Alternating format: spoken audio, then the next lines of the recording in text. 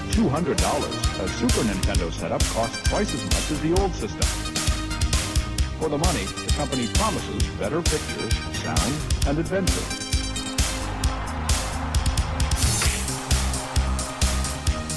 Now you're playing with power, superpower. You're the king, I tell you! The king! Only for Super NES. Only on Super NES.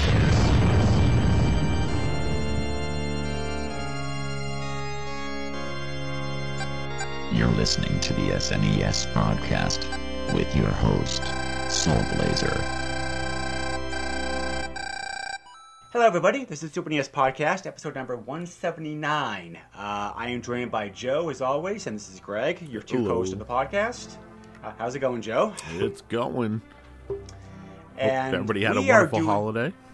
Yes. Yep. Hopefully everybody had a good Christmas, Hanukkah, Kwanzaa, whatever you celebrate. They should drop before the year ends, which is very appropriate because we're going to be doing another year-end wrap-up special, like the podcast. Joe and I are going to briefly touch upon the games, the games that we looked at on the podcast for the year, which is about we counted before. It was like 28 games, give or take. Let's see, since I have them written down, we got 2, 4, 6, 8, 10, 12, 14, 16, 18, 20, 22, 24, 25. Yep. 25. So, and then I'm not sure if you're counting. I want to start with the games that we actually covered after the last special dropped, which was in mid-December of last year. So we count those additional. So we're going to cover 2 2020 games technically because of that reason. But anyway, it just happens. But the timing just works out better this year as far as the timing of the special goes. So, but yeah.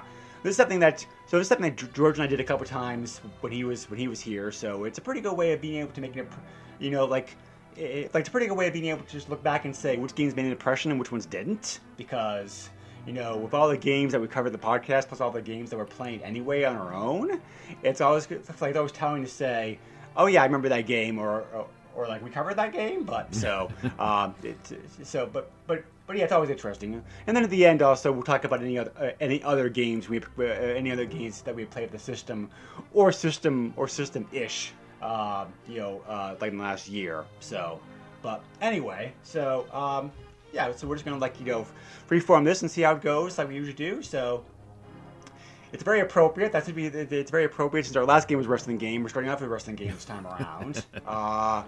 We actually invited George back like this episode because he is also like Joe a big wrestling fan. We covered the arcade. We covered the Super NES port, the arcade game, WWF WrestleMania, which, like I said, is one of the 2 games technically from last year, but we covered after the last special had dropped. Yeah. So, anyway, WrestleMania, fun arcade game. Super NES port, not very good. I do remember being pretty disappointed just how much. I mean, obviously they had to compromise to make the game fit on the system because it was a pretty beefy arcade game. But compared to the other ports of the game, like the Genesis, the Super NES program version just kind of falls flat. Not a very good port of the game at all. I really can't recommend it. Yeah, I mean, I'm with you. Being a Genesis kid, I had the better version. So playing. Well, in this case, I definitely agree with you. So yeah. So playing this one, kind of I don't know. I felt maybe the music was a tad bit better. Excuse me. Yeah. The music and the graphics were a tad bit better, I thought, on both counts. But the actual gameplay itself, plus the controls, it's like the Super NES controller has more buttons. Yeah, I think control will be better on it. It's not really. Mm-hmm. So, but yeah, just not. A lot of characters had to be dropped out of the roster, just other things like that. So yeah, just not a very good port at all. Yep. But yeah, probably that's about it. Yeah, probably that's all that Joe wants to say about it. Yeah. Sorry. So, no, that's fine. So, then the next game, our last game for the next game, our last game, 2020, a game I wanted to look at because I was very curious about it, was the just like with Waterworld, based off the famous, or I should probably should say infamous Kevin Costner movie, which I actually don't think is that bad. But I mean, like, yes, the movie flopped when it came out, but I think the reasons it flopped were not in the movie's control, and like it's not actually like a decent movie if you come back and look at it now with like fresh eyes. So. But because the movie didn't do very well, the Super NES game only came out in Europe. So it's not bad. It's a pretty decent platformer, like what it is. So I mean, it's pretty faithful to the movie. It follows the movie plot line. It's got graphics like the movie, that kind of stuff. So not a bad game.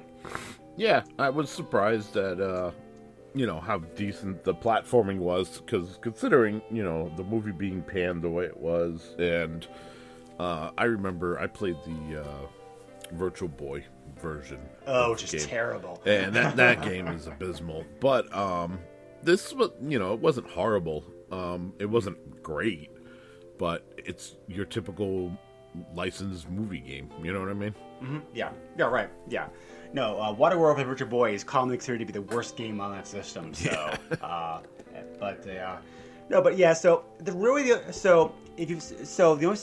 only thing I can recommend is like play this game in emulation. Maybe speed it up because this game came out in Europe only. It does play the slower PAL speed. Yeah. So that does make it a bit clunky when you're like not used to it. I think we're gonna cover that in another game later on, like in this podcast. It also was PAL only. So, yeah. So, I mean, like like Joe said, nothing amazing, but the game at least is decent, like what it does. So, then we went to a game that you wanted to look at, Joe, a Japanese only game, Do-Re-Mi Fantasy Mion's Quest, which is related to which is part of the Mion's Quest franchise that many of us probably know from the NES. Yep. So, I remember this being a pretty good platforming game. Kind of surprised like how well played. Like I understand why it did come out here in the States, but for what it is, it's a pretty cutesy fun game. So, and nowhere near as hard as the original, and nowhere near as hard as the NES game. So thank God for that. Yeah. This is definitely one of the highlights of the year for me. This is one of those, like, I saw it looked cool. I was like, dude, we got to cover this.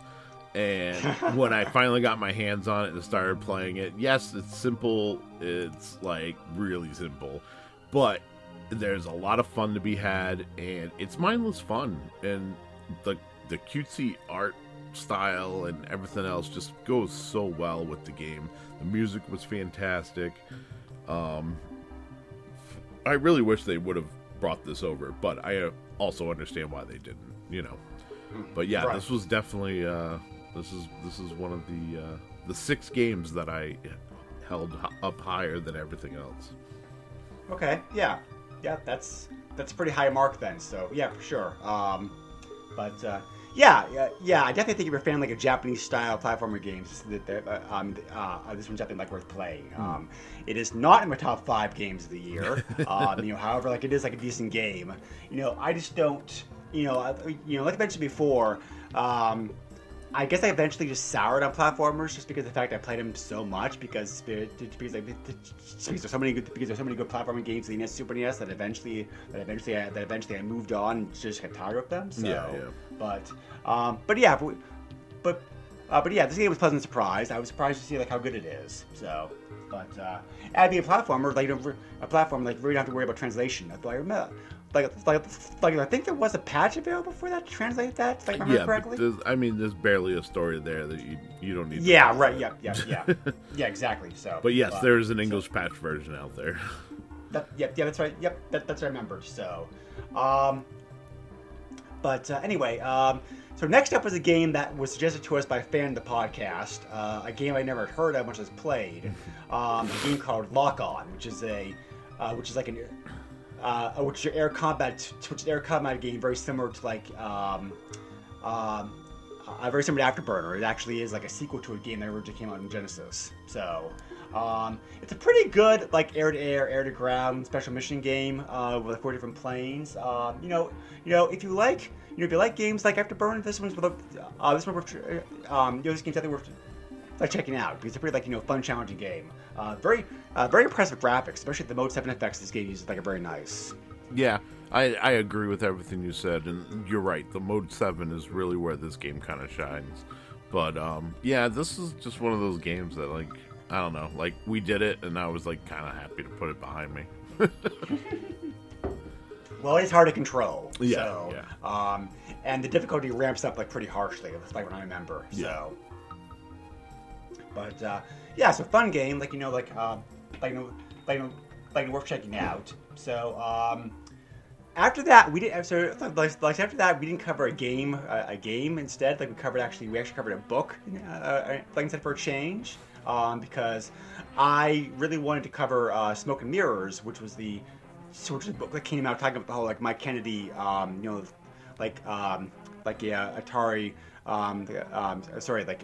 The Illegal Chameleon / Retro VGS scandal. So because I backed the game, because I backed it on Kickstarter, so I actually got a physical copy of the book, my name mentioned in it, which is very nice. But since the book also features the Super NES in it pretty prominently as part of the story, I wanted to cover it. So I know Joe and I disagreed like in the book.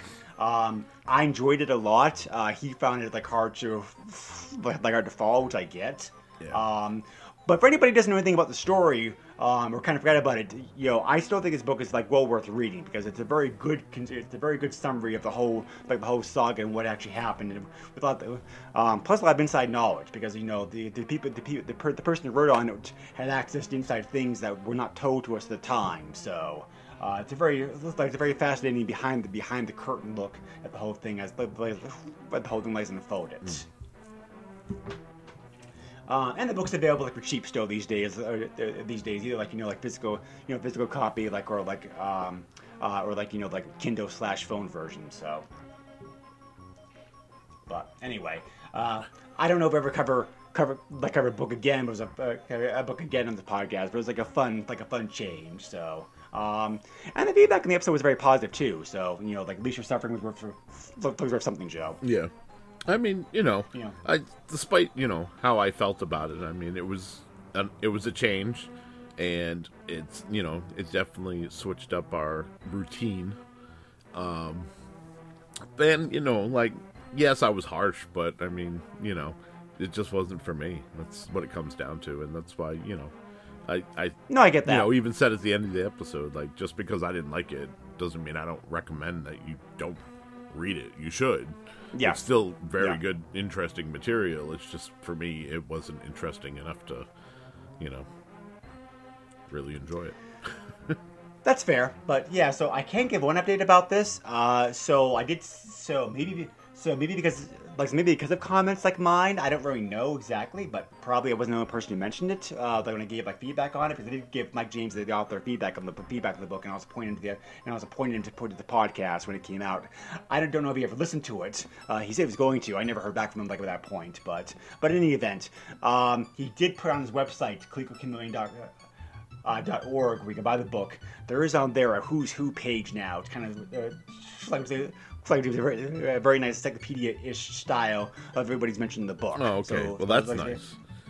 Yeah, it is nice. Yeah, because we had a hard time. Because there's a lot of names being tossed around in the book, and if you're not really sure who all of them are, you can go to that web page and be like, okay, this person's that. Mm-hmm. So it's a very nice summary of how people organize everything in the book. So I can't. So since that came out after we did the review, I wanted to mention that. Yes. So after that was a game that I think was your pick, Joe. We said since we covered Jurassic Park in 2019. I was gonna say since we had covered the first one, obviously we were gonna cover the second one. So So JP2: The Chaos Continues, which is a very different game than anything else that came out on any other systems. Unlike Jurassic Park itself, this game is a Super NES only game. Yeah. So. Plays a lot like Contra, but so if you like Contra, you like this game. I mean, it's very it's very hard, but it has like very good graphics and some of the dinosaurs and the weapons you can use in the game are pretty cool. Yeah, So. yeah, and I mean there were some, questionable choices by the programmers where like they had arrows that were supposed to tell you like what path to take or what direction you could go, but they're like behind the foreground. So some of that stuff was obstructive, which kind of made things a little frustrating. But I mean, overall, it was a decent experience, and I'm always up for some running gunning. So right, you are able to pick the order that you play most of the stages in, which is nice. Yeah.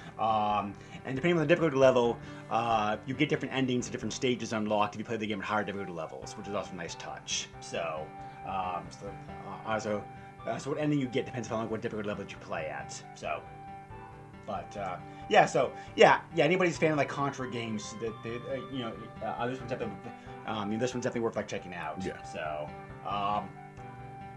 we had a lot of guest hosts this last year. So, we got that trend started. So it's something I wanted to do 2020, but because of the pandemic, that kind of got delayed. So I made a concentrated effort this year to get as many guest hosts on the podcast as possible. And that was part we succeeded. There was one person who couldn't make it, and there's another person who unfortunately had recording issues, who we'll get to later on. But for the most part, we had a pretty successful run of guest hosts. Yeah. And we got that run. So we got that run kicked off with all of you joined us to talk about one of his favorite games because he's British. You want to talk about Cannon Fodder, which is a very popular PC / computer game, which I played also as a kid on the computer back in the day. But the Super NES version of the game came out in Europe only. So. I love this game. I love the Super NES game. The Super NES version of the game is still very good. It's not quite as good to me as the original computer version, but it's still like very good for a version of the game. The main thing that holds it back to me is the fact that it's PAL format because it is a bit slower. So it does have that going against it. But yeah, Cannon Fodder is a very fun, over the top, action / RTS style game. It's very it's very humorous, but also like very difficult in places too. So. I'm pleased. I was pleased. This is Super NES for the version of the game translated pretty well. Yeah.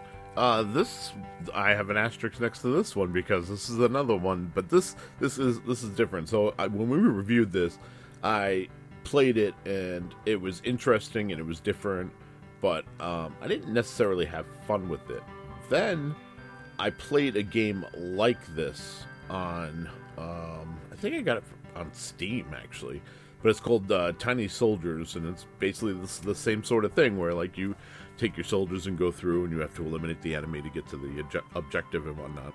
And it made me go back and play this game. And when I went back and played it, I actually ended up really liking it, and that's why I decided to, make sure I marked it and so that we talked about it. Because I actually ended up going back and really enjoyed the game. So yeah, it's definitely a lot of fun. Opinions can change. Yeah. And like a lot of British, so a lot of European games don't do very well here in the States because the humor, the humor and the culture and everything else is different. Right. On the same reason, it's the same reason why a lot of Japanese games don't come over here in the West and whatnot. But yeah, this game translates. This game translates very well, like over to for worldwide markets. So yeah, this is also like our top 5 games of the system that we covered this year. So Cannon Fodder.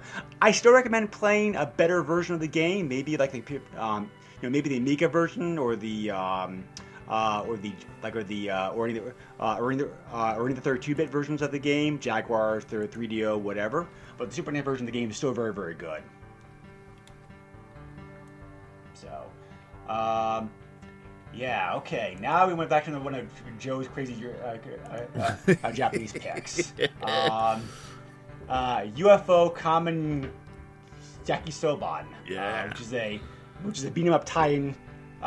A marketing tie-in game. So, weird does not begin to describe this game. It is off the walls, bonkers crazy. But But yeah, if you can get past all that, it's not a bad game. It's very, very Japanese. If you worried about that going into it, but if you enjoy that kind of stuff, you enjoy like humor and like like really slapstick, stupid, funny stuff like that, you can have a you certainly can have a lot of fun playing this. So, of course, this is another game that I put an asterisk next to because of course, yeah, it is bonkers crazy, and I love it, and everybody should play this game.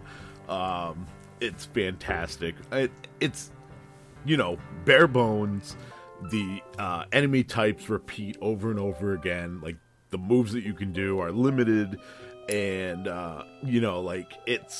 it's hilarious. Even without the context of what it is hilarious. But then, of course, if you dig into the culture and the commercials that were over there and how the marketing was for this whole ramen thing, it makes it that much better. I love this game. Like, this is still one of those ROMs that I will boot up and I'll just play through the first level. Like, that's all I need. I just need that craziness in my life. There was a full movie made in Japan too, based upon this. That's actually available on YouTube dubbed. Yes. I'm not sure if you ever watched it, but yes, I did. You did. I did. Is it just as crazy as the game? It's pretty crazy, but it's not as crazy as the game. Obviously, you could take more liberties with the game, than what you of can course, do. Yeah, yeah, amazing either way. All right then. Next up on the list was another guest host appearance. We had Nick, longtime friend of longtime friend of the show and pinball enthusiast on the show. Talk about another Super NES, technically Super Famicom pinball game, Battle Pinball, which actually is also in my top 5 of the game because it's pretty fun. Yeah. It's a combination of like pinball and also like kind of like an action style of it, where you're like going through 4 different stages, trying to do certain objectives to advance onto a boss at the end to beat it and move on to the next table. So it definitely like above and beyond like regular pinball here. So very fun, a very hard game, but also like a very different pinball game. So like very enjoyable like that reason. Yeah, I enjoyed this game, and I think I enjoyed it when we reviewed it, if I remember correctly. This is, it was one of those, like, it was fun for, like, when we played it, but it's not something I've tried to go back to, you know what I mean? Fair enough, yeah. Yeah. So I like pinball a lot. So, like, this is a game I have gone back to occasionally every now and then, yeah. But yeah, like, it is very hard. But like there are a couple of tables I could not advance past, but a lot of it use like heavy save states. Yeah. So, after that was another Joe pick. This time looking at a game based upon looking at a game based off a kids cartoon like I feel like the 90s. We looked at the Super NES version of Surreal Monsters, which was a Nick show from the 90s.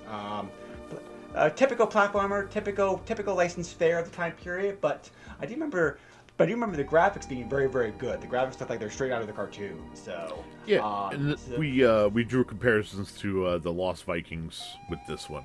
Oh yes, yep, okay, yep. And this kind of like, this was one of those picks where like I picked it because it was like I kind of remembered playing it for the Genesis, and I wanted to see the difference between the Genesis and the Super Nintendo, and I thought there's not much like when I remember. There's really not much to the game in general. It's kind of like, yes, it's beautiful aesthetically, but I mean gameplay wise, you're kind of just collecting stuff. I remember this one being kind of a letdown. Right. So, but So next up was another guest host at the episode. This time Aaron joined us, also like a longtime friend of the podcast. Aaron is very talented. He does a couple podcasts, which like Genesis Gems. He also records music on the side. A lot of electro/retro style game music. So yeah, you can find him on Dia at SoundCloud. Yes, exactly. So he brought to the table a game I never heard of before, a game called Mohawk and Headphone Jack, which is It's pretty trippy. Yeah. It's made by some people like they Buzzbee, so like if you get that idea in your head, you have some kind of a clue what this game's about. It's very Sonic-like. It's very fast-paced, but it's a very frantic platformer. Mm-hmm. It's really known for it's also really known for its very trippy graphics, which have caused motion sickness in some people. So. Be warned about that playing this game. You're sensitive at all to that. Yeah, and that was a problem I had while playing the game. It was like I just felt, motion sickness. Yeah. So the game sounds pretty good. It's like they're going for like a Sonic style game and system. I think they succeeded. Just the very trippy graphics that kind of hold it back. Yeah. Because it's like it was a time period. It was the '90s. I get it, but it's like I really don't know if they had to go. I really don't know if they had to go over the top like that. Yeah, I think the only thing that I remember criticizing it for was the fact that I was getting motion sickness while playing it, and I couldn't play it for too long. So yeah, I could see that. I mean, other than that, I remember it being a pretty, aesthetic pleasing game. And, like, I remember the gameplay was okay. It wasn't, anything to write home about. But, it showed that you could technically do a Sonic type game on the Super Nintendo, which back in the day, that was one of the big arguments, is that Sonic could only be on the Genesis because of blast processing. But, the Super Nintendo could do stuff like that. They just chose not to. Right. So, I get it. So, yeah, interesting game. Definitely worth. Yeah, this game definitely. Yeah. Like, if you can tolerate games like this, I definitely recommend checking this out because it's very cool to see what they did on Super NES. So it's definitely one of the weird games in the platform. It's like if you look at the list of like weird games in the system, this game's definitely on it. Yeah. So. You want to see everything the system's capable of doing? Check out this game, like for sure. Mohawk and headphone jack. So, after that, to kind of tie into the recent movie that had come out, we decided to look at the two. We decided to cover the two Godzilla games on Super NES back to back that are available. The first episode, we were joined by friend Phil, aka the No Swear Gamer, who also does a very successful YouTube. A YouTube retro and classic channel, which I highly recommend, and also he also podcasts. Mm-hmm. So we looked at Super Godzilla, which is a game I really enjoy. So it doesn't quite make the top 5 cut for me because there's some very heavy hitters coming up. But I've always liked this game. This is yes, it's a very slow-paced strategy-based game. It's a very weird and unique combat system, but it really does feel like you're controlling Godzilla in this game very well. The monster fights are fun. The music's great. The music, the graphics and the sound effects, the music and the music are all taken like in the movies. For me, this is definitely like a nostalgia favorite. It's a pretty good. Not my favorite Godzilla game, but it's a pretty good one, I think. All things considered. Yeah, I mean. It was okay. I mean, there was a reason why I suggested the next one, which is how that came about. It wasn't even planned. It was, completely by accident. But, there was a reason I suggested the next one because I didn't enjoy this one as much as the next one. Well, the next one was a Godzilla Kaiju Daikin-sen, which came out in Japan only. This is a sequel to a TurboGrafx game in which you get to control one of 12 different kaiju in like a one-on-one fighting game a la Street Fighter. Yeah. So, very similar to. So in some ways, very similar to the last game. The music and sound effects and everything, and the graphics, everything are either copied or very close to the other game. So again, it's all very movie faithful. It's all very movie faithful. It's a bit slow playing it today. I think the more recent Atari Godzilla fighting games are probably like a bit better. But by the time this came out, this is like a very good game. Yeah. I mean, I had suggested it because after seeing a YouTube video, I was like, I gotta check this out. Which is usually how some of my picks come about. It's just one of those I stumble on, a random YouTube video, and I'm like, oh my god! I was like, that looks amazing. I want to know more. And I mean, it's Godzilla, and you're fighting Godzilla's enemies and everything else. Like, it was a no-brainer. Like, this was definitely something we had to check out. We had to play it, and then to find out that this was planned to come over to the U.S. and then just was canceled, was kind of disappointing, because I think this would have been a great game to have, and I still think it's a great game to have. So there's that.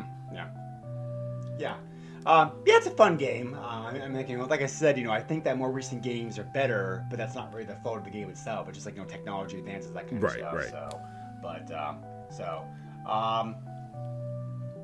So next up was another game based off a popular '90s television cartoon. There was a lot of those games in the system, so we haven't even scratched the lid as far as that goes. But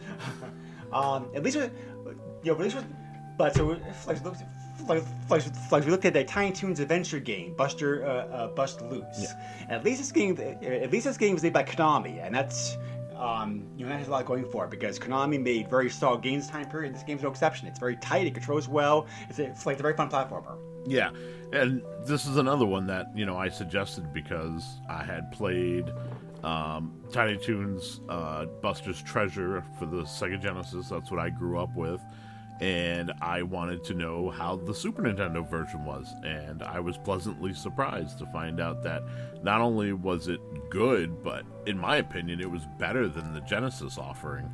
Not because of necessarily the scale or graphics or anything like that, but it was more or less, it was a condensed experience. I think it was only 9, maybe 10 levels in this, something like that. No, not even that, actually. I think. Yeah, but and the Buster's Treasure on the Genesis, it literally has a world map. There's 30 plus levels, and there's no save feature.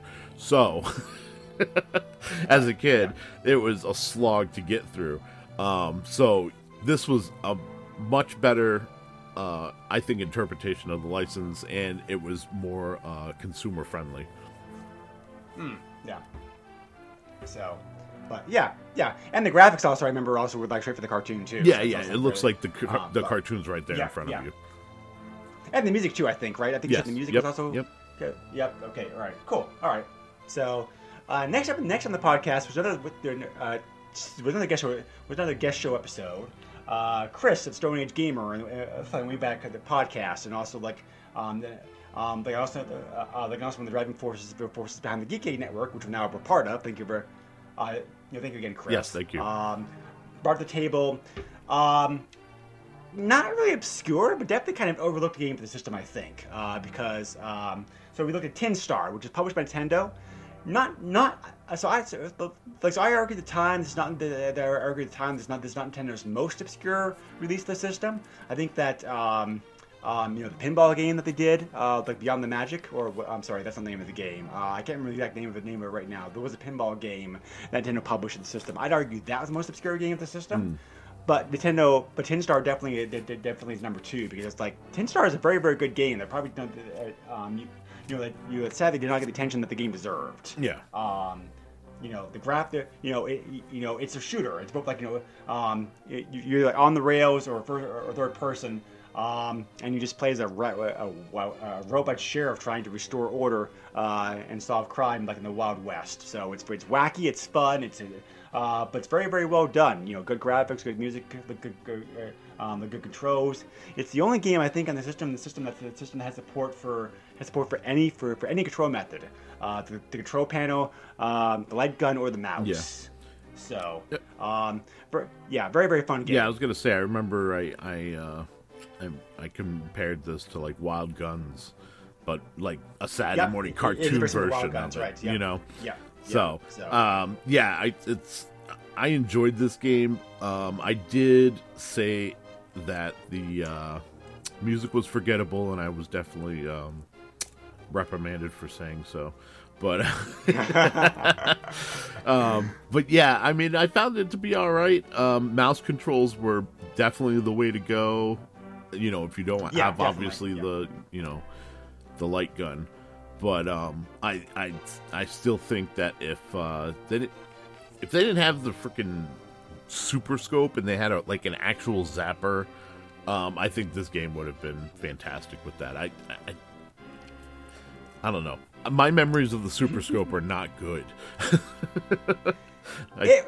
So I never owned one. But, I never owned one, but I owned one. I did play one at a friend's house. It's fine. It's fine as a light gun. It's not as good as zapper is. Yeah. I would argue, however, it's better than what was the Genesis version? Oh, the Menacer. Everything's better than that. Yes, everything is better than that. But now Super Advantage for the system, however, is very good. They get an NES Advantage, and the Super NES one's very good as well too. But anyway, yeah, 10 star is either on or off my top 5 list, depending upon a game that we're going to cover later on. So it's borderline as far as being there. A very, very fun game, very overrated. I definitely recommend. I definitely recommend playing this game. If you haven't already, because it's a shame the game didn't get more attention than it did. So, after that was another guest episode appearance. This time again by Ferg of the Atari 2600 Game by Game podcast, also a longtime friend and supporter of the podcast, and he brought a very interesting game to the podcast for us to cover, which I thought maybe he was trolling us at first, but he brought a surreal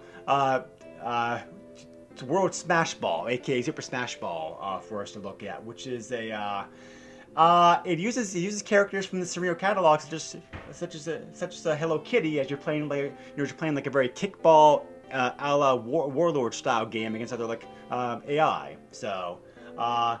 Very odd game to look at, but the actual gameplay itself is very, very good, and the game actually, like I said, it plays very similar to Warlords and Pong and whatnot. So it's a very easy game to pick up and play. So I was pleasantly surprised by how well this game was. Yeah, I put an asterisk next to this game because this is one of those that like Greg, I thought we were being trolled, and it ended up being such a fun game. I had so much fun with this game. I could not put this game down. I think out of all the games that we played this year, this was like the first one that I really 100% was like, I'm going to beat this. And because I was just having so much fun with it, I didn't want to stop playing. So and did you eventually? I did. Cool. Yeah, it's difficult. It gets really difficult towards the end, but sure. It's such a rewarding feeling after obviously it being that tough, and then you end up getting through. So yeah, definitely. There was also the thank you Ferg, because yes, this was amazing. There was also the spiritual sequel in the system too, which is very similar to this game. I can't remember the name of the game right now, but yeah, we'll eventually cover that because I want to play that at some point. Yeah.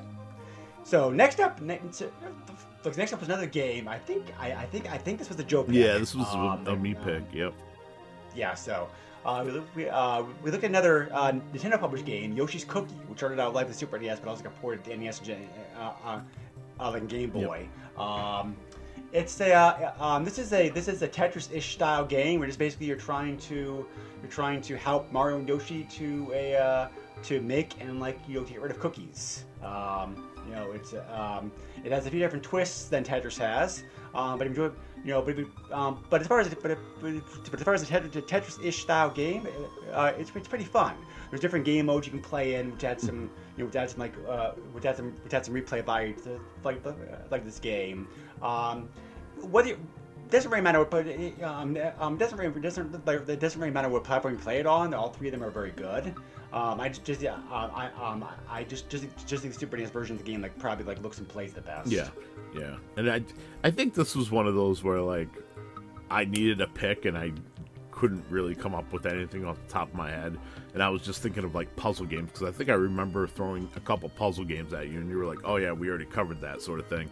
And I was like, well, I played Yoshi's Cookie on the Nintendo and the Game Boy growing up. Like, let's see what the Super Nintendo version's like. And it was also one of those, like, I could kind of take a week off and not have to really play the game, like because I had experience with it. But yeah, if you like puzzle games, you should play Yoshi's Cookie. Yoshi's Cookie is very good. Yes, yeah, very cute, like very like very challenging in parts. So yeah, definitely like a fun game, like for sure. So after that, we went to our very first RPG of the year, which, considering how many RPGs this system has, is maybe kind of a bit surprising. But yeah, so we looked at Lufia and the Fortress of Doom, which my comments on the webpage probably sum this game up best. This is actually a franchise that went on for a while, and that ended up having 5 games for it. However, the franchise kind of gets kind of forgotten about these days. The game sold well and did well when it first came out, but many people have forgotten about it these days. And if people remember it all, they remember either being a second-rate RPG, not really totally fair. Just the bar on the system is so high because all the other games came out with the system. Yep. So, or for the very high encounter, rate the game has, because this does have a very high encounter rate. Yeah, yeah. And this is one of those, like, I had, this is a game I had played when, I had just my emulator. And, I had a little experience with it, but I wanted to dig deeper into it. And that was the whole reason I had picked it and brought it to you. And I wasn't disappointed. I still enjoyed it as an RPG. And, the stories, I mean, it's a typical RPG story. And, like, it was a grind. Like you said, the high encounter rate is definitely what kills this game. It's not the highest encounter rate I've encountered. I think that both both Seven Saga for the Super NES and Beyond the Beyond for the PlayStation have a higher encounter rate, but it's pretty well up there. Yeah, and so, I haven't played either of those games, so I don't know the comparison. Seven Saga we've already covered in the podcast, so you can go back and listen to that episode if you want to. Beyond the Beyond was a very early PlayStation RPG. It wasn't a launch title, but it was very early. Yeah. Like, remember the PlayStation box, the PlayStation box that had the picture of the games at the back of it. Yeah. It was on there. So okay. It was a very early game, Lufia I think is a fun game as long as you enjoy classic games and want something beyond SquareSoft on Super NES. This is a very deep, respectable RPG. And check out what speedrunners have done to this game on YouTube. This game's been they've been able to figure out how to break this game and win 2 minutes. Wow. So it's pretty wild. So, but yeah. So definitely check that out. An interesting video to watch. Yeah, and I look forward to seeing how the sequel holds up. Yes. Spoiler, that's our next episode. So, I've already fired it up at least once, and started to kind of, trudge through the story a bit. But, I'm looking forward to, seeing how this series progressed, because from what I heard, the second one is the better of the franchise. So we'll see. Yeah, I've heard that too. I had not played or beaten either game until we covered Lufia for the podcast, and I will start working on Lufia 2 pretty soon. So, I've heard that as well too, because Lufia 2 is actually the prequel to Lufia. They did kind of a different thing with that one. So, it should be interesting to check out. But anyway, we had another RPG after after this game, when we were joined by like fellow podcaster and a personal friend of mine, Jawa, who's a huge fan of Chrono Trigger for the Super NES, which a lot of people consider to be one of the best games made, period. So, even though we already, even though we already had Chrono Trigger in the past, it had been like long enough. It was like 5 years probably, something like that. But that plus also the fact that you had not.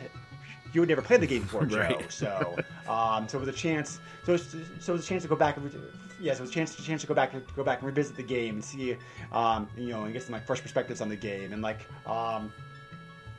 I put this game as an asterisk only because it's like, this game is top 5 for me. But technically, we've already covered this game, so I really don't know if it should be on the top 5 list because that's what I said before. If you want to count this game, it's top 5. If you want to say you can get a pass because you've already looked at the game in the past, and I would say, okay, then I'll give that 5th spot to a 10-star. But it definitely is a great game. I personally have always thought Chrono Trigger was a little bit overrated. But I do think this game is extremely good. I think so. So I think Final Fantasy 4 and 6 are probably probably better RPGs in the system, but it's such a high bar. That's very difficult to say either way. And the fact that all three games made the same company is also telling. Yeah. So, but yes, that was.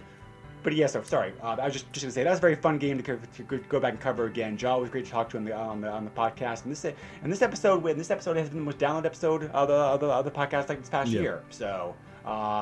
Thank you again, definitely for Joe for being here and for definitely being a big part of the reason why it's been so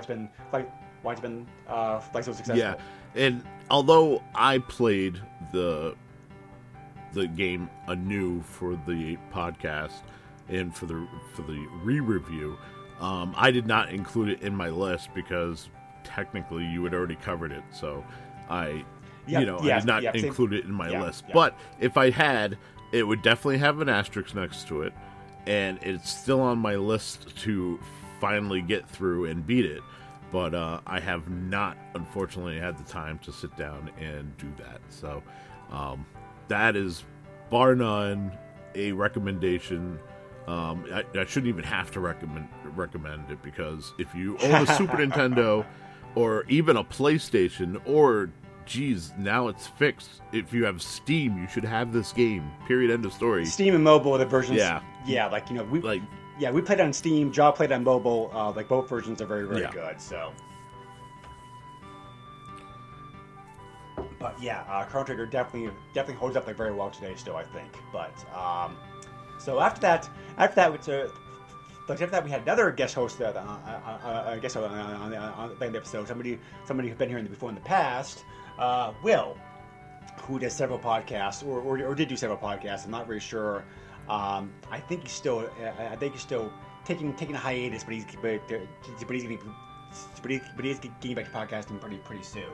Hopefully, he brought to the table another platformer game for us to look at, Super Adventure Island, which is kind of which is officially a sequel to the NES Adventure Island games. That plays very, very similar to the first NES game. So. But yeah, so typical Super Adventure Island game. You play one, you play most of them. You get to jump, act, swim, skateboard your way through stages. The music in this game is very, very good because it's done by the same person who did the music for the Streets of Rage and Biohazard games. So a very fun platformer to play. I don't think it's better than the NES games. I think the sequel on the systems is even better, which we may cover eventually at some point also, but still a very solid platformer game. Yeah, I mean, it's Super Adventure Island. It's a platformer. I enjoyed it. It is what it is. This is mindless fun. You know what I mean? Yeah. The graphics. Yeah, the graphics of this game are also very cute. Mm-hmm. They do a good job. You're kind of bringing a tropical look to the game and everything. So, but yeah, for sure. So. After that was the bonus episode, and which is just Joe just talked about some of the Super NES games that he played in the past and what he thought about them. So we won't really go into that too much detail. But then there was the next episode after that was another guest host episode. Like I said, there was a lot of them this year. So we brought first time on the podcast, long time listener, and also and also fellow European Liam to the podcast. All the actors from Ireland. Liam's actually like England. So I think I said that wrong earlier. My apologies. But he brought to the table a Konami shooting game, which is very popular in Japan, but did not get released here in the West until recently. Pop Twin Bee, which is part of the Twin Bee franchise, which is a very well-known, colorful anime style, classical vertical shooter game. So, fun game, a lot of charm, a lot of cutesy Japanese touch to it. Very weird power system that takes a while slightly to hang up. I honestly don't care for it very much, but it's not like a deal breaker as far as playing the game and enjoying it. Yeah, this game was fun. I enjoyed it. I would have had an asterisk next to it, except for the next game got that asterisk instead. So, I was trying to limit myself to 6 games at the most. So, but yeah, as far as shooters go, I enjoyed it. It's a cute 'em up. It's fantastic. Yeah, it's a fun game. So it's definitely not the only very cutesy Japanese game we're going to be looking at. There's another one kind of like I was on the podcast that fits that definition very well too. So yep. So next up was definitely heavy hitter, and I definitely wanted to kind of space out the heavy hitters for the system because there's so many amazing great games that came up to Super NES, and we didn't want to cover them all at once. So I'm trying to pace myself covering them, but this is definitely a game that I love, that Joe loves, that pretty much everybody else out there who plays it also loves. Yeah.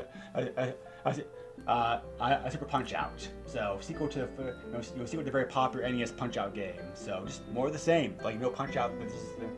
Punch Out. This is just bigger, better, new enemies, new moves, new combat, different punch system. More of the same. Very, very good game. I can say this there's a reason why it's so with confidence. If it says Punch Out, it's fantastic. Yes. Because even the arcade games were good. So the NES game obviously improved upon that and made it better. This improved upon the NES game and made it better. And I'll even mention the Wii game. The Wii game was even fantastic. So yes, the Wii game is very good. And unfortunately, that's the last entry they've done. But I'm sure if they do another Punch Out game, it'll be just as fantastic. Because, like I said, that the namesake has not let me down yet. Yes, exactly. So yeah. Super Punch Out is definitely top 5 game for me, because this game I've always loved. Yeah, and, I would have been crazy not to put an asterisk next to that game. I think I also think it's a little bit easier than Punch Out like the NES, but which also adds to the appeal for me. So, but I thought it'd be fair. Don't worry about that. Some of the little boxers do get very, very tough. Yeah. So it's still a very challenging game. So. After that, we had another guest host, the guest host on the podcast. Somebody else who also had been on the podcast before in the past, and also was a fellow podcaster, Tim. He brought to the table another Japanese only game for us to look at. One of the most unique games that play the system, for sure. So we looked at Wonder Project J, which is a Japanese-only life simulator game. We're trying to indirectly control a robot who wants to be human, like a robot boy, and you're playing a fairy to help along in this quest. You're not actually the game control is very similar to Pac-Man 2 in the sense you're actually not directly controlling the robot. You're kind of influencing him what he does. So it can be frustrating to play for that reason. However, the graphics are gorgeous. The story is quite good. It's a very deep game for what it is. So it's if you can get around the control scheme, it's a very challenging game, challenging, fun, and very interesting game to play. Definitely one of the most unique games on the system, bar none. Tim, you are a wonderful human being, and I enjoyed recording this episode with you. But this is by far the worst game I ever played. I'm sorry. And that's just me. And I'm not, that's not a blanket statement for how everyone should view this game. Just me personally, this is the bottom of the barrel for me. But that being said, you know, if you're into that life simulator and that whole like escorting thing, like I hate escort missions, and I talked about that in the episode. This was just not up my alley at all, and you know, usually I say you should be out of your comfort zone and you should try new things, and I tried them, but it was like I tried them with a pit bull gnawing at my butt the entire time. It wasn't pleasurable. I mean, yeah. I mean, that's fair. That's totally fair because, like, you know, not everybody's gonna enjoy a game like this. Like, you know, I still would encourage everybody to at least check the game out, to at least see if you can tolerate it. Because if you can, like, it's a gorgeous game to play, like for sure. For sure, it's a very, you know, it's a very like PC stylish adventure game as well too. So. But yes, if you like those games, give it a shot. I mean, like, you know, but if you don't, then just like watch on YouTube because, you know, because it's like interesting because it is interesting to see it played at least. So, and there was a sequel to this game also like the 64, which hasn't translated. So, which that's how I first encountered this game, this franchise, I should say, is I actually experienced the N64 ROM before I even knew that there was a Super Nintendo version. So I kind of knew what I was getting into from the get-go when I saw the name. So that's the other thing. I was kind of preconditioned. Well, it happens sometimes. So, but yeah. So next up were two heavy hitters for the system. These are all with a Halloween theme, and these are both like Konami games. Although, like the first game, Zombies Ate My Neighbors, Konami just published; they didn't actually develop it. LucasArts developed the game. So, like, you're a very, very good company on both fronts. Yeah. Both these games are top 5 games for me, like this year for sure. Because Zombies is a great game. It's a classic run and gun zombie killing game. You're doing missions, trying to save as many people as you can. Very comico style, like fun gameplay, over the top. Great weapons to use. Great. It's a great game to play multiplayer as well too. Just like a wonderful, wonderful action style like run and gun game, like for sure. Yeah, this is where I used my last asterisk. So spoiler. I was gonna use it for the next game, but I decided that Zombies Ate My Neighbors deserved it more because I went into this completely blind. I didn't know what to expect, and I enjoyed everything about it, from the humor, the graphics, the sound, the music that was in it, the variety of weapons and enemies that you encounter. I thoroughly enjoyed this game, actually so much so that I almost bought it for the Switch actually last night, because it's on sale with its pseudo sequel as well. And the only reason I did not purchase it is because I found out that basically they did nothing to the games except for just port it over to the Switch. And I was like, hey, I can play it on, play the ROMs for free, so why pay the, $12 for it? But, I'm a cheapskate. Yeah, at least at least the next game we're going to cover is available in a current collection that they did like enhance in some ways. So, so Zombies. The Genesis version of this game does have blood in it compared to the Super NES version, but the Super NES version also has a different weapon. The Super NES version also has different weapons. So it's up to you as which version that you play. But they're both very similar. So, but yeah, Zombies definitely holds up very well. The other Konami released game that was also part of the Halloween special was a Super NES version of Castlevania X, which was it's a reimagining of Rondo of Blood, which came out originally for the Turbo CD in Japan, which is their version of the TurboGrafx system like in Japan. So. Castlevania X was Super NES only, but they did a very good job without translating the game to the Super NES, because obviously you have to make sacrifices to the game to make it fit in the system. But all in all, they did a very I thought they did a very good job. This is actually top 5 from me. I've always enjoyed this game a lot. I've always been a big Castlevania fan to begin with, anyway. So this is like a very good platformer game for sure. Even though it's not quite good Super Castlevania 4 because it wasn't designed for the system, like the grounds up. But still, but still, it's a very solid Castlevania game for sure. And it's different enough to Run No Blood that I think both the games I think both the games are worth playing, and both the games are currently available. Both games are currently available like in collections, so you can also pick them up with different save state stability added, different like resolution modes, bonus features like behind the scenes stuff of the games and whatnot. So very very good translation to Super NES of a game we wouldn't otherwise have gotten over here in the West. So I can appreciate it like for that reason as well too. Yeah, like I said, I would have used an asterisk for this, but Zombies eked it out just a little bit. I played Rondo of Blood I don't know how many times, and I went into this thinking this was just like a port more or less, and then come to find out that it's not, and it is quite different, and I thoroughly enjoyed it.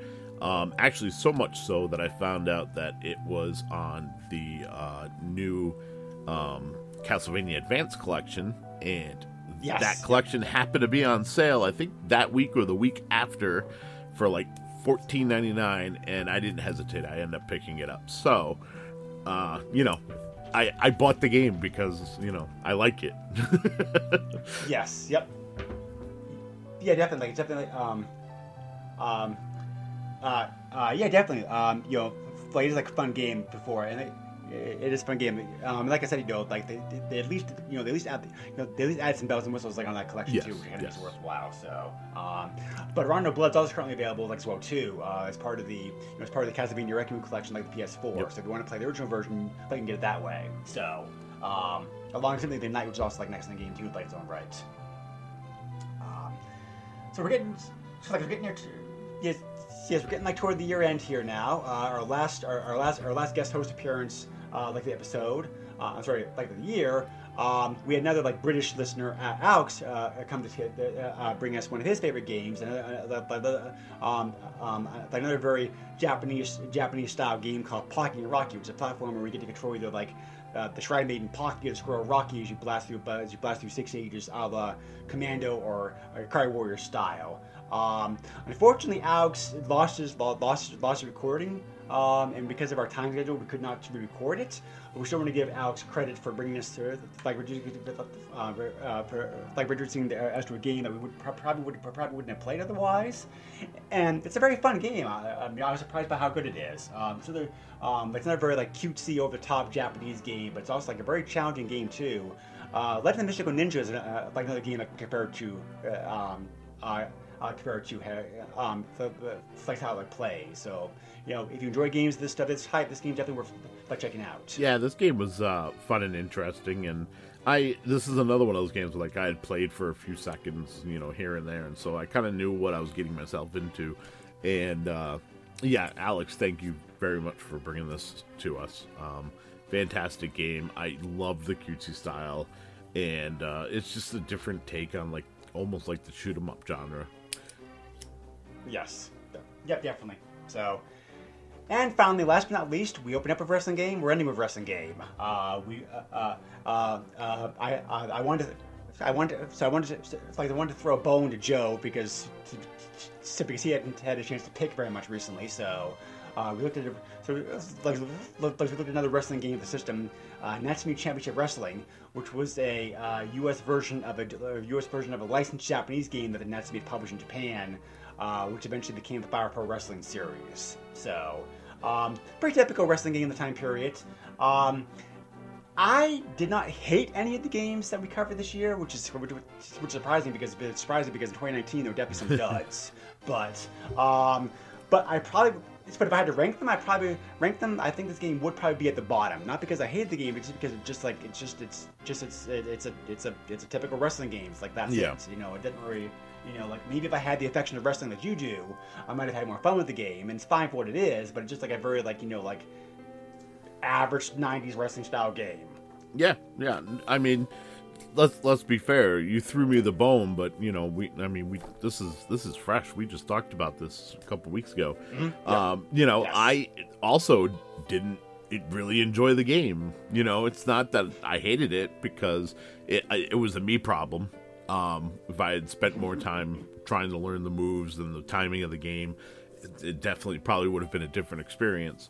But it's also so bare bones compared to what comes after it that I don't feel the need to put the time into it, because I have Fire Pro Wrestling, the newest one on Steam, and that one which is I very know good. Right, and I know how to play it, and I know the timing, and I know what I got to do, and all that other stuff. That, like, why focus on the 25-year-old game when I have the newest one? You know what I mean? So this also for me was the bottom of the list, and I could almost say that Greg threw this to me as a joke, but I know his intentions were pure. It just didn't work out the way he might have thought. Well, there are a few more wrestling games. The wrestling game system that we can also look at coming out. I figured this was revenge for bringing up UFO common Yakozabana, earlier in the year. You know what I mean? Yeah. But so anyway, it was a pretty pretty packed year. So compared to compared to 2020, where I had to take a break for a few moments because of moving like other stuff, and changing coast and that kind of stuff. But so we covered a lot of games this last year, and it was fun. So I want to thank you again, Joe, for taking the time to be here with you here for 2021, and here's hoping we've done good selection of games for 2022. Yeah. We're gonna start off great with Lufia 2, so looking forward. Hopefully, start off great. I haven't played it. Hey, yet, well, but... I'm hoping for the best. Yes. So, hoping it's a good start. But, So we have not. So we haven't. So we haven't gotten too far in these. So we have not gotten too far on the game list past Lufia 2 yet. But we do have a couple things planned, and there will be. There will be a couple other guest hosts, I'm sure. I don't think I'm going to have, there will not be the volume of guest hosts on the podcast that we had this year, but there will be some guest hosts coming up for sure. We also have a couple other things coming up for planned. And if things go well, we will hit episode 200 before the year comes to an end, and that's going to be another special episode because just to different episode, for episode 100. Maybe I'll see if we can do a draft episode again. Get some different people on board and see if we can do a draft episode, because that was fun the first time around. So just throwing out ideas here right now. But if things go well, crossing fingers, we should hit episode 200 sometime around the fall. I thought you said episode 200 we were going to focus on the design of the Super Nintendo controller and how it came about and all that other stuff. I mean, we can, but... Can you imagine 45 minutes of us just talking about the controller? People would kill us. Well, yeah. To be fair, there are YouTube videos that are longer than that that talk about it. True. So, it hasn't done before, but video is different. Video is a different format than podcasting is. So there is that. But so anyway. As always, we appreciate you listening to the podcast. So thank you very much, folks.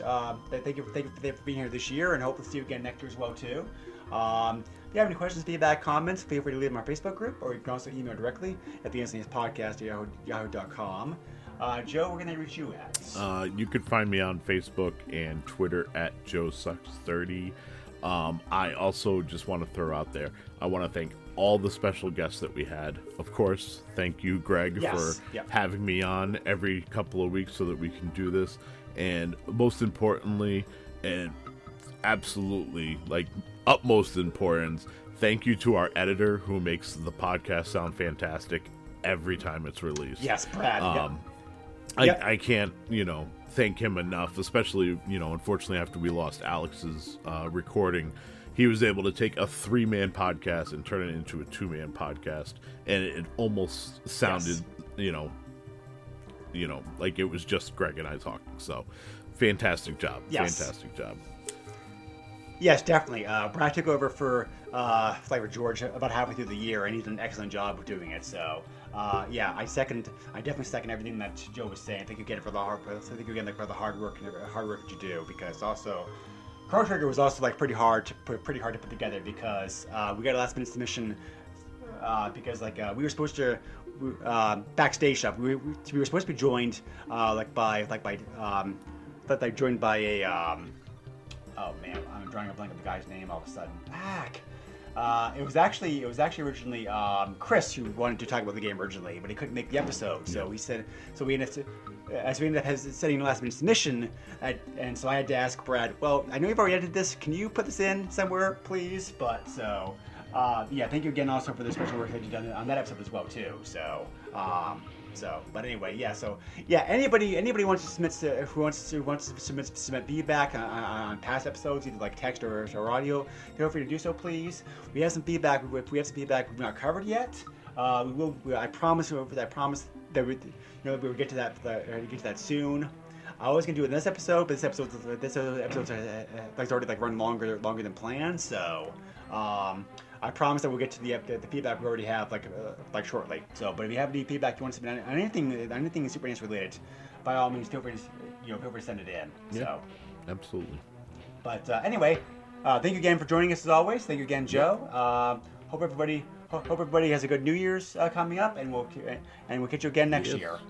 Stay safe, everybody. Take care. Bye. Nintendo controls 80% of the video market.